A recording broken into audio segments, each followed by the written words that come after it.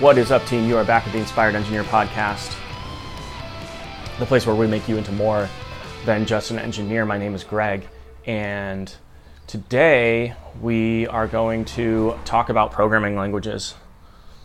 Holy shit, it's Monday morning, and I spent the weekend absorbed in social media and trying to learn about creating and growing a brand. I think one thing that I've become convinced of is that this message that people need help once they're in their coding careers about how to move forward, because I don't think a lot of people do enough thought before they end up there. This message needs to be spread, but how to do it? Well, social media is the thing now, and so now I'm hanging out on TikTok and just watching to see what strategies work. And what I'm finding in the engineering world, right, the target audience for this is super low, and it's something everybody is just making the video of the question that I hate the most, which is, what programming language do I need to learn so I can get a job? And I want to talk a little bit about the mindset of this, and then of course give my answer at the end, or definitely will give my answer at the end, because I think there's a clear-cut answer. But for a beginner, for somebody who's never written code anymore, I think that the first language is an important choice.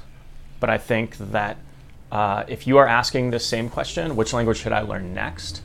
If you're an engineer sitting and you already have a job, or you want to know which language is going to get your promotion, it's none of them.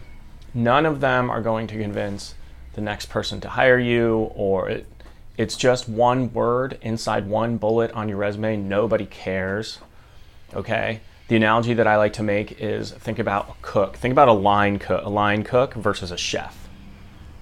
All right, let's compare the difference between these two.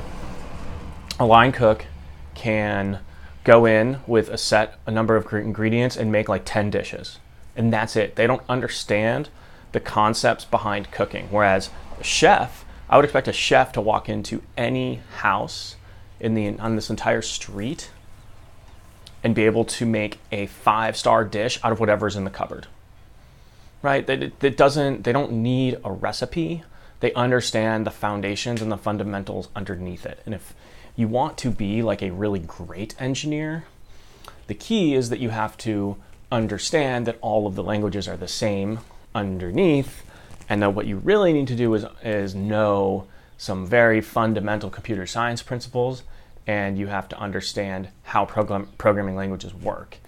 And this really comes from experience. And this really comes from learning as many possible languages as you can. You don't need to learn every freaking detail and the intricacy of every single language. Now, if your life goal is to be a Ruby programmer for the next 20 years, then go do that. But if you want to get out of just being a code monkey, then the more programming languages you learn, the better. So this is just like, TikTok is a young audience, and I guess I understand why people who want to learn to code need somewhere to start, and why they're all asking like, which language should I learn next? What things? I think it represents like a big misalignment between what's important and what people get interviewed for when they go to a big tech company. But that's neither here nor there. So I do want to just take, this is still a valid question. This is still a question that beginner engineers are going to ask. What language should you pick? And my answer is JavaScript. It's actually not even close for me. But the reasons, I don't know if the reasons are different. I think JavaScript is a pretty common answer.